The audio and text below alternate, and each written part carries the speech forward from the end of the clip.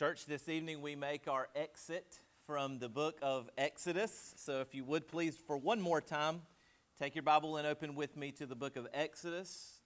And our sermon text we will be considering together is encompassed in chapter 39, verse 32 through chapter 40, verse 38. 39, 32 through 40, 38. There was a remarkable story that came out of Oakland, California last year about a 76-year-old lady who needed a cane to walk, affectionately known by her neighbors as Miss Fay. Miss Fay, as many and elderly and retired women are, was the eyes of her neighborhood. She was the head of the neighborhood watch. And it was a good thing that she was, because she spotted a vehicle that at first she thought was an Uber, slow rolling, creeping down the streets where she lived. But as she watched, she saw the car stop beside one of her neighbor's house where her other elderly friend lived and was out in the yard. And a young man, got out of that car and he went and accosted this old lady. He was trying to rob her. And as Miss Fay watched this, and her German Shepherd was locked up out back, she didn't have time to go back and get him. And so Miss Fay went and inserted herself in the situation, and she turned that cane into something like a Viking Clarin sword, and she started beating on the assailant. And I'm happy to report that the man jumped in his car and drove away before anything serious began to happen. Miss Fay, the 76-year-old cane-toting lady, became a neighborly hero. And that's what she said when she was interviewed. Why'd you do this? And she said, well, I was just trying to be neighborly, a good neighbor. And that's all I had to say about that, Miss Fay said. The old lady next door, having Miss Fay, indeed might have saved her life. As Exodus comes to a close, God himself, the one who saved Israel with a strong hand and mighty arm, God himself now moves into his own house right in the midst of Israel. Now, I don't think it would be very profitable for us to read through, again, redundantly, all the details necessarily of this large passage, because all of the components of the tabernacle that are presented in 39, 32 through 43 we have visited. But the first thing I want to touch on is just that, the materials presented. Those of you in contracting, or if you've had some kind of contracting work in the past, know all about this. This is what we might call the final inspection in our own culture, the final inspection. You find at the end of chapter number 39 that they brought everything there for Moses to inspect, to watch over. As you read 39 through 32, you will find that the tabernacle work was finished, and the people of Israel, verse 33, brought the tabernacle to Moses.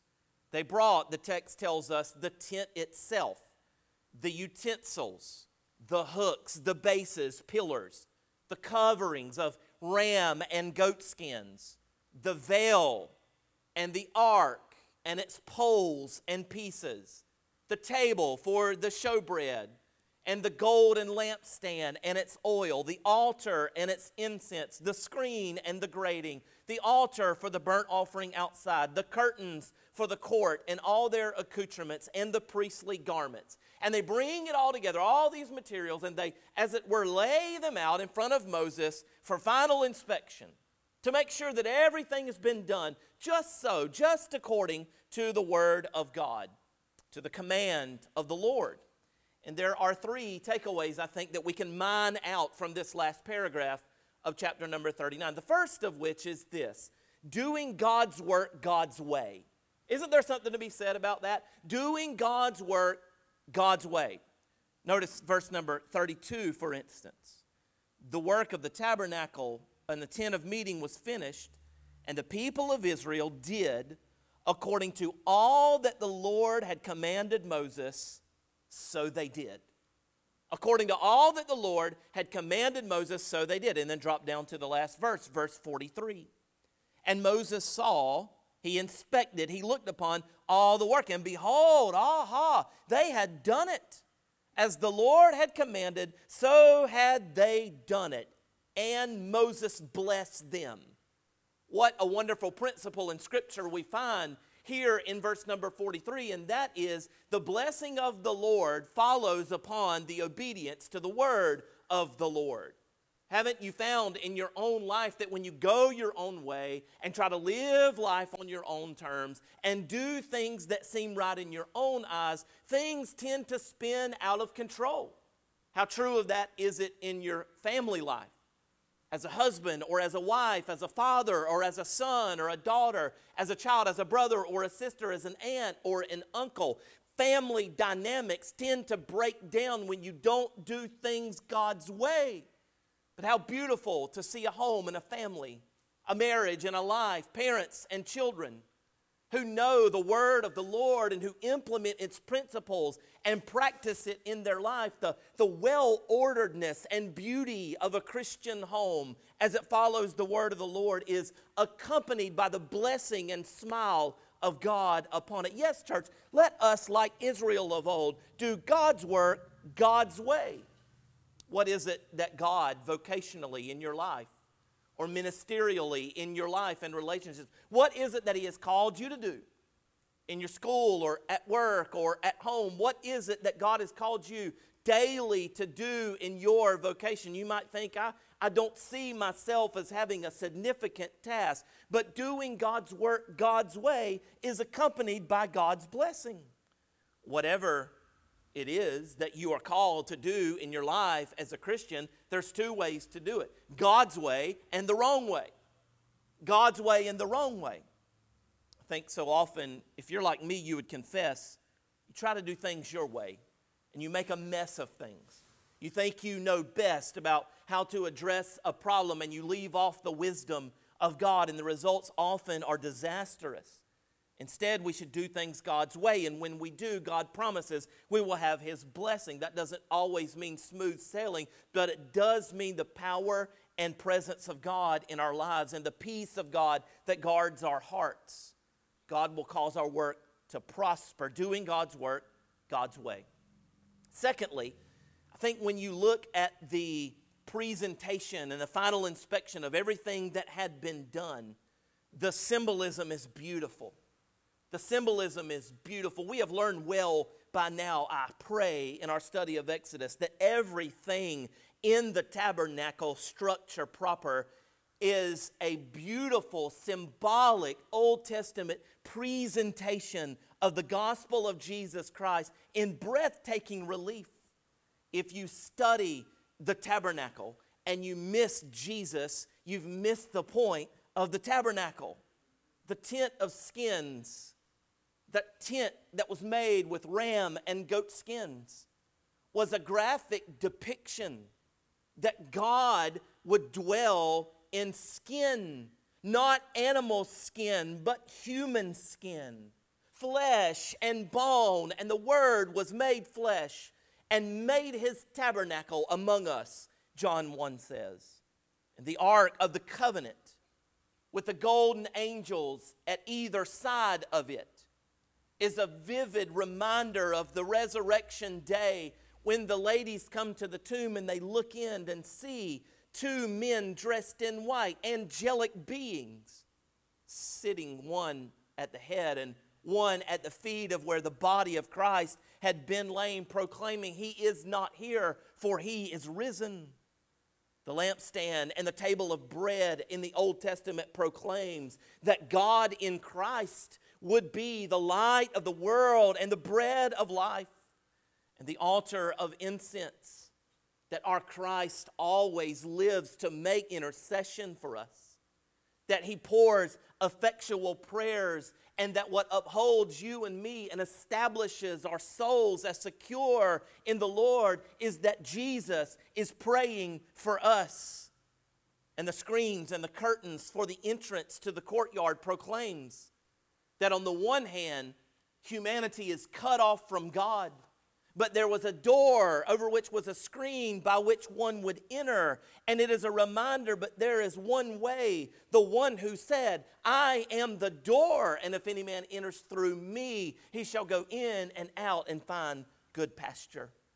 And the garments of the priest, do they not tell the sinner that there is one who has a glorious and perfect robe of regal, spotless righteousness, in which we may be dressed, and by which we may have our nakedness and shame and sinfulness all covered and blotted out from the sight of God. Oh, I say to you, dear friends, the symbolism is beautiful in the way the tabernacle vividly portrays the beautiful Savior of mankind. And thirdly, I think we could remark that the final inspection of the tabernacle components and elements remind us of the certainty of a day of judgment. The certainty of a day of judgment. After everything had been done, after everything had been prepared, after all the work had been completed and preparations made, they lay them out before Moses, and Moses conducts a thorough inspection to see if it passes the muster of the standard of God's holy commandment and judgment. And it is vivid in bringing to mind that what the New Testament tells us is that one day we must all stand before the judgment seat of Christ to give an account of everything that has been done in the body. Revelation tells us that John saw and he looked, and books were open, and another book, books of the lost and a book of the elect. And the lost were judged according to their deeds that were written in the book. If your name's not in the Lamb's book of life, you will be judged on Judgment Day according to your works. And those works will never pass the scrutiny of God's judgment, because the fundamental command of Scripture has been laid aside and ignored and disobeyed, which is, believe on the Lord Jesus Christ and you will be saved. We are facing, perhaps very soon, a final day of inspection. I ask you, what kind of life will you have lived to present before the Lord who gave you your life? And you have a stewardship over it. May the Lord grant us grace that on the day of judgment we will have crowns to lay at the feet of Jesus. We will be able to say, Lord, by your grace I have given myself in service and dedication for you. When the Lord inspects our lives, may they be found to the praise and honor and glory of Jesus Christ at his appearing. So the materials are presented. Secondly, as we move into chapter number 40 and look at verses 1 through 33, the materials are assembled. Having passed the inspection, they are assembled. Drop down as everything is put together to verse number 16. This Moses did. That is, he oversaw, as like a foreman, the construction of the tabernacle, the anointing and ordination of the priest, and everything was followed. The tent is now put up. And Moses did it according to all that the Lord commanded him, so he did. In the first month, in the second year, on the first day of the month, the tabernacle was erected. Verse number 18, first sentence, Moses erected the tabernacle. Believe it or not, this is where Exodus reaches its high point. This is where the book comes to a climax. This really is where the book has been trending the entire time. The building of God a house, piece by piece and ever so carefully and deliberately, they began to put the tabernacle together and stand it up. Sometimes I like to try to use hopefully sanctified imagination and imagine some of the scenes of Scripture and what it might have looked like. And what it might have looked like as you looked out and you saw these Israelite men working and Moses overseeing them as all the joints of the tabernacle start to put together. As everything is coming together, as the poles are brought together and the hooks are hung from them, and then they hang the curtains on them. And they're taking all the equipment in, and finally all the work is finished. And they all kind of take a step back, maybe how you did when your house was ready to be moved in. And you just took a look or you took a picture and said, it's ready. It's turnkey ready. It's ready for me to move in. Everything has been done. I tried to imagine that in my mind and what that must have been like. And then I couldn't help from there to begin to imagine the wondrous mystery of what it must have been like in the darkness of Mary's virgin womb, as she was told that the power of the highest, the Spirit of God, would overshadow her, and the thing conceived in her would be called holy. And to imagine what marvelous mystery it is that the God of the universe was conceived in the womb of a virgin to become flesh, just like any other human conception. As the Holy Spirit began to develop the tiny little bones and muscles in the fetus of the Christ. And imagine the Holy Spirit drawing and printing out on his newly formed flesh little fingerprints as the Spirit of God is skillfully knitting the body of Jesus Christ, the Savior of mankind, together in his mother's womb. What a high and holy and marvelous concept is this, that the God of glory was conceived in the womb of a lowly virgin and put together, assembled. Sacrifices and offerings, Hebrews tells us, could not take away sins. So the Son of God said, "A body you have given me." And the Holy Spirit put that body together, the true tabernacle and dwelling place of God, until he was fully formed and delivered as a baby and brought into the world. The tabernacle, the materials were assembled. Moses finished the work. Moses finished the work. There's something to be said, not just about starting the good work, but finishing the good work, isn't there? If you would be like Jesus, that's what we ought to aspire as a testimony when we get to the end of our life and the end of our days, to be able to say, I have finished this course, as Paul said. Jesus, as he's facing the cross, prays to the Father and says, Father, I have given them your word. I have kept every one of them in your love. I have finished the work that you sent me to do. And the next day, as he had hung on the cross for 6 hours, and his body was racked, and his tongue and his mouth were dry, and all having been fulfilled regarding his humiliation and suffering, he uttered one final glorious victory cry, Tetelestai, it is finished. The work of redemption has been accomplished. Like Moses and God's Israel, the greater than Moses and the true Israel, the Son of God, finished the work. They destroyed that temple, and as he said in John 2, in 3 days he raised from the dead, and he has called you and I to be at work, building and working in his kingdom. We're to be building, that is, lives for the glory of God. You remember how in 1 Corinthians 3, Paul was talking to the church about how he had labored for the kingdom of God. He had worked for the kingdom of God. And what was it that he was laboring in? He was wanting to see Christ and Christian maturity formed in the church at Corinth. For he said, I planted and Apollos watered, and God gave the increase. We are God's co-workers, and you are God's building. And the New Testament tells us, believers, as we relate to one another, to build each other up. Build each other up in love. I pray that you and I will be able to say with the Apostle Paul that we have finished our course, for it is not just how you start off, child of God, it's how you finish. It's how you finish. So let us not be weary, church, in well-doing, for in due season we will reap if we faint not. Be ye steadfast, unmovable, always abounding in the work of the Lord. Let us see the work of God go forward through our feeble and frail attempts, and watch God's Spirit build a house for his honor and his glory. The materials were presented. The materials were assembled. And then we come to the end of Exodus where we find the materials indwelled.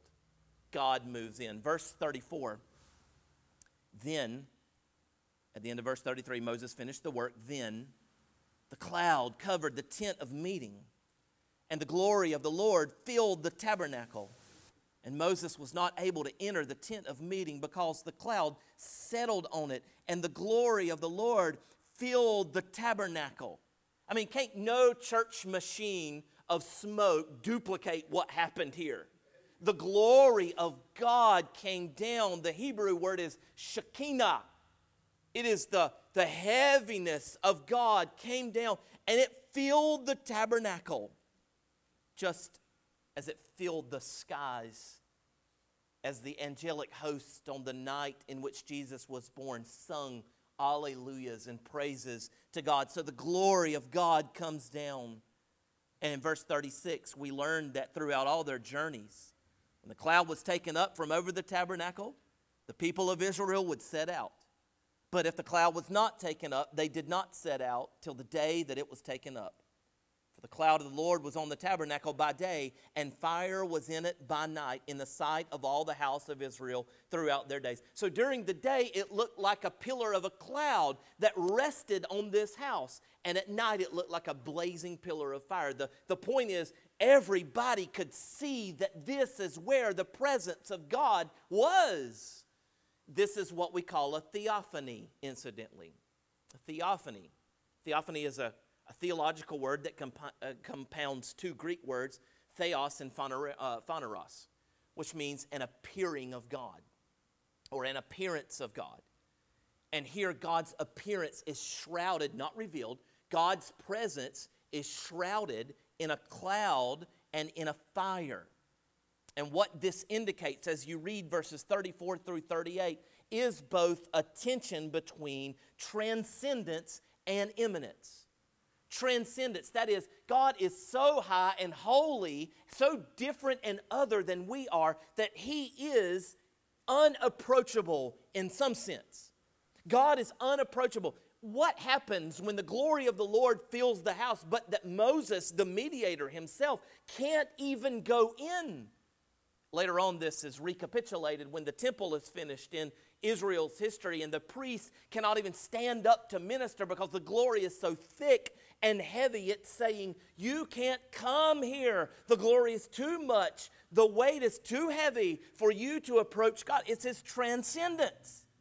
But on the other hand, paradoxically, if you think about it, it's an indication of His immanence, isn't it? He's transcendent, high, and holy, and unapproachable, and yet the same God is immanent, close, accessible, because the cloud and fire itself was a visible representation that everywhere Israel went, God was right there with them. God was living right there with them everywhere they would go. And what this, I think, is a wonderful truth to stir up within us is that we may not approach God on our own initiative, but we may approach God by His commandments. If you go to the very next book, the book of Leviticus, in Exodus, Israel comes out of Egypt. In Leviticus, Egypt is coming out of Israel. And the way to approach God is laid out in the first 7 chapters by 5 offerings, 5 sacrificial offerings, the burnt, meal, peace, sin, and trespass offering, as if God was saying, you may approach me if you will approach me through the means of a sacrifice. God wanted them to know that when they come to Him and they trust in Him and they believe in Him, He is with them wherever they go. Child of God, be strong and courageous, for your God, the Lord your God, is with you, says Joshua, whithersoever you go. Jesus said at the end of His life, lo, I am with you always, even to the end of the world. The Spirit of God has come down upon us, no less than it did at the tabernacle, no less than it did at Pentecost when the Holy Ghost of God was poured out on the church and the gospel power went forth and men were cut to the heart and believed savingly on the name of the Lord. And so as the Spirit of God has come down on you and me, we are to go forth proclaiming the name and the resurrection power of Jesus Christ, God's Son, whom the Father has made to be both Lord and Christ. And what he says is, as you go, Christian, be bold, be brave, be strong, be courageous. Why? Because he's with you. You can serve him and love him and speak for him and stand up for him because God is with you. And if you're by yourself, you're not by yourself. You and God are always a majority. Israel was a tiny little nation in this tiny little tabernacle. Was something or someone who was omnipotently mighty. God was with them, and that meant everything for their journey, didn't it? Everything for their journey. I read of Admiral Nelson of the British Navy in times gone by. He was a great seaman, a sailor. He was a leader of men, and the sailors who served under him, loved his leadership. They were dedicated and devoted because he was such a fine and upstanding leader. One man, Robert Stopford, was sailing under Nelson in the West Indies. And he wrote home as he was kind of homesick. And he wrote to a loved one and he said, we're half starved to death. We barely have rations to eat. And we are inconvenienced by being so long out of port and being out on the sea. We're ready to come home, in other words, is what he is saying. But we have one reward. We're half starved, we're homesick, we want to go home, but we have one reward, and that reward is we are under the oversight of Admiral Nelson. Things are hard, things are difficult. I miss home, but one thing consoles me, and that is I've got a great admiral who is with me and watching over me. So it was with the Israelites. That's how it was with the Jews who were embarking now out into a wandering time in the wilderness. There was little comfort, little food, little water. But do you know what would buttress their heart and soul? It's the same thing that will buttress your heart and your soul in wilderness, desert times of life. It's that you have God with you. This is how you and I ought to look at life. We might be tested. We might be put upon by various trials, but God's presence with us and within us strengthens us, does it not? No matter, church, our external circumstances. Thus the message of the book of Exodus, really, in a nutshell. That's what it's all about. We too, can you trace the parallels as we've studied Exodus? You and I have been delivered, and we're awaiting arrival at our final destination. Like Israel of old, we're poised to reach our rest. On this journey, we follow our holy Redeemer as he is guiding you and me to the promised land. There's not a cloud or a pillar of fire that leads us, but the Spirit of Christ who lives within us. And he brings us to the goal of our salvation just as surely as the cloud and the fire guided Israel throughout all their wilderness wanderings. People of God, take comfort in this. Take comfort in this. The God of the Exodus is still yours and my God, and he is still at work guiding us through all the whims and waves of life. And he leads us and guides us to what Hebrews says is a better country than Canaan, a heavenly country. As we walk this pilgrim way, dear saint of God, we are waiting for an even greater glory than the Shekinah glory at the end of Exodus to be revealed. The glory of Jesus Christ at the end of the ages. The Bible tells us that one day Jesus will come again, and when he does, he will come on the clouds of sky in great power and great glory. And there will be no need ever again for any tabernacle because Jesus himself will take us into the presence of God, and the Lamb will be the light of that city, and we will see him when he appears. We will appear with him, says the New Testament in Colossians. We will appear with him in glory. Once we were in bondage to sin, enslaved by tyranny, but through the death and resurrection of Jesus, our Passover lamb, God has delivered us, you and me, from the Egypt of our sin. And now he is leading us through an earthly wilderness with all of its difficulties and dangers. The great God of the Exodus has promised you and me this: I'll never leave you. I'll never leave you, and I will never forsake you. In the church, he has set up a sanctuary where we may now enter and worship in his presence. And one day he will come down in glory to take us up to a glory that will never end. This will be the great and final exodus that God will accomplish. He will take us out of this world and transport us, body and soul, into a brand new world. And never again will we be oppressed by a tyrannical Pharaoh of sin, fallenness, sickness, or death, and we will dwell in the house of the Lord forever. Amen, church? Is this good news to your soul? Let us pray. We bless and praise you, Lord, for this wonderful book of Exodus. What a joy it has been to be in your word. And we pray, Lord, that though we come to the conclusion of this book, that its truths will be written not just on the page, but in our hearts. That you are the God of deliverance, who has brought us out that you might bring us in, who has delivered us from the thraldom of sin and Satan, to bring us to a land of everlasting rest, hope, and inheritance.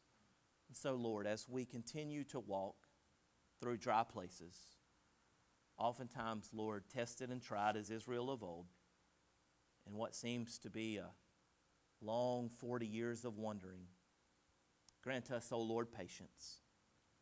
Meet us, Lord, with all of our needs. And as Moses prayed so long ago, go with us, be with us, as you have promised, even to the end of the age. May we be found faithful. In Christ's name we pray. Amen.